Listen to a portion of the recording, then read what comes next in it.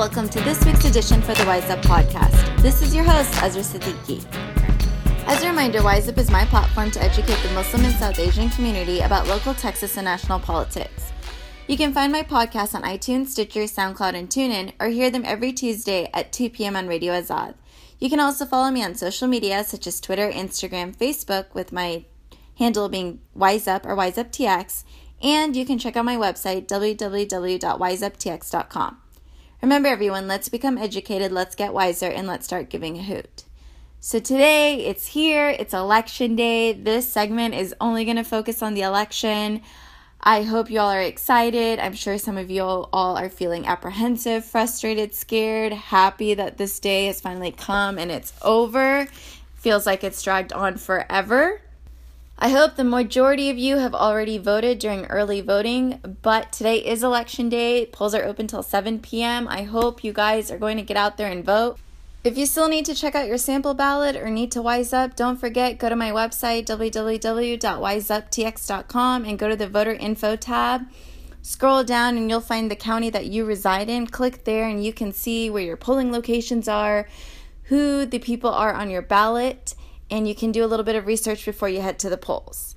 If you're wondering what you need to take with you to the polls, if you've already voted before with a proper photo ID, you don't need to bring your ID. You can bring, your valid voter registration certificate, your current utility bill with the current address, a bank statement with your name on it, your original birth certificate. With regards to an ID, if you haven't voted before with the photo ID in Texas, and this would be your first time, you definitely need to take an ID with you, such as your Texas driver's license, a U.S. passport. If you have a state-administered ID card, again, you can check all that information out at votetexas.gov, which is the Texas Secretary of State's website, and find out which form of identification you can take with you to the polls. Please note that you shouldn't be taking selfies. You should not be wearing any sort of campaign gear with you at the polls, and that if there is somebody out there that is intimidating you, you can call a hotline to report that, because no one can sit there and intimidate you while you go and vote. All right, so when do the results start coming in? 6 p.m. our time, which is Central Standard Time, is when the East Coast polls start to close, and that's when we'll start getting our first batch of electoral votes coming in. Then we have, Texas and a lot of the other people in the Central Standard Time Zone.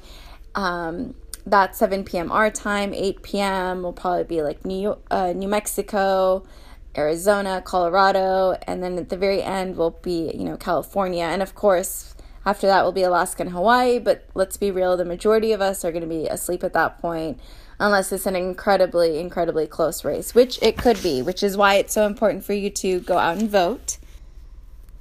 So, what is the Electoral College? Well, I'm just going to give you guys a little bit of a background, and I'm going to be referencing NPR for this information. So, the U.S. Constitution doesn't allow for a popular election of the American president. It provides for a popular election of presidential electors.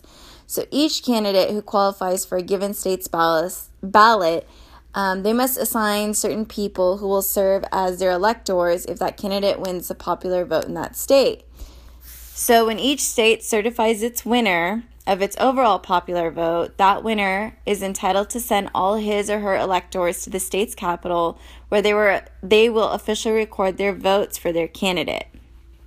And they all do it on the same date, and this year it'll be December 19th.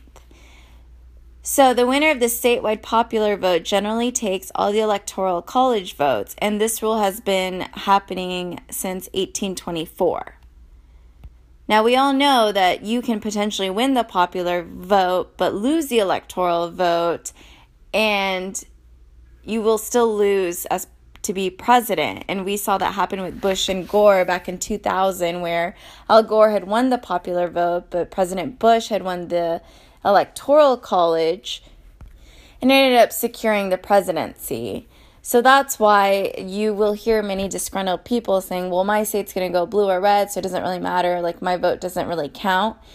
And while that is true to an extent. That's not fully true. As we all know, Texas could potentially become a swing state, so your vote really does count. Not only that, but local elections matter. So local elections are decided by sometimes 20, 30 votes or a few hundred, so that's when your vote really counts, and local politics affects you way more than presidential politics. That's why you should still vote. Now going back to the Electoral College, how does it really work? So the votes are apportioned to the states, and each state is assigned a number equal to its Senate seats, which is always 2, plus its seats in the House of Representatives. So this means that, you have the state of California with 53 seats in the House. They get 55 electoral votes because you have 53 of their House seats, 2 from the Senate, so that is 55.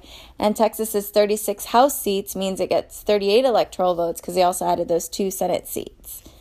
And so the U.S. expanded to include the 50 states, so each state has this apportionment. The Electoral College has 535 seats, the same as the total members of Congress, which is a combination of the Senate and the House. But now it has 538 because in 1961, with the 23rd Amendment to the Constitution, we added 3 seats for the District of Columbia, which had previously been without a voice in choosing their president. Now, what happens if potentially there is a tie within the Electoral College? And there is, the potential for that to happen. The system can produce a 269 to 269 tie. And remember, you need 270 votes, electoral votes, in order to win the election. So let's say potentially there is a tie of 269 and 269. So what happens? So this means that no candidate has a majority, and they have failed to produce a majority winner, and the president would be chosen by the House of Representatives. And that vote could be taken when the new Congress begins in January, and it would be a vote of the 50 state delegations, with each state having 1 vote. So that is, that would be the same for Texas and California and Iowa. Each state would only have 1 vote, and so many people find that this would not be a great situation to be in either. So let's hope it doesn't come to that tomorrow night. So I hope this gives you a little bit of a basic understanding of the Electoral College. It's an incredibly complex situation and process, which would take a long time for us to delve into. So now you know just how each state's electoral votes will be, and that's how they get counted towards who wins the presidency. I wanted to kind of end this segment with more of a positive note. I know that this election cycle for the South Asian community has been incredibly difficult, whether, you've been facing Islamophobia, or even if people judge you by the, color of your skin, whether you're Muslim or not. I know our Hindu and Sikh listeners have also been dealing with the effects of Islamophobia, and it hasn't been a really great election cycle for any of us, to be very honest.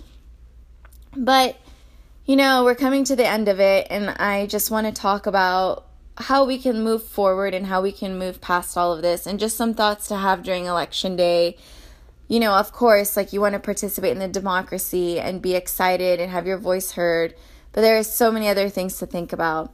First and foremost, vote today. Please go vote if you haven't done so yet. Again, go to my website, wiseup.tx.com/voterinfo. Wise up on the candidates. Don't let others tell you the information and you believe it. You should do your own research before you go vote. If you don't care to vote, then please don't complain. You had your chance to have your voice heard. At the end of the day today, we will hopefully have a new president of the United States. Note that half the nation will be utterly disappointed with the results. I know these people are not going anywhere. Therefore, it's important to begin conversations to put our differences aside and understand one another. Also know that people will vote differently than you, and this doesn't always mean they're the worst person in the world. Their priorities are different than yours. You need to learn to not belittle people for being politically different. Instead, try understanding where they're coming from. You may realize a lot of things, that you may have similarities, yes, differences, but maybe more similar than not alike. Regardless of your skin color, religion, sexuality, or gender, we are all the same species. We're all human. So stop being so scared of each other. Learn to love those you expect not to. Please also know that your politician and your president will not fix all of your problems, especially your local ones.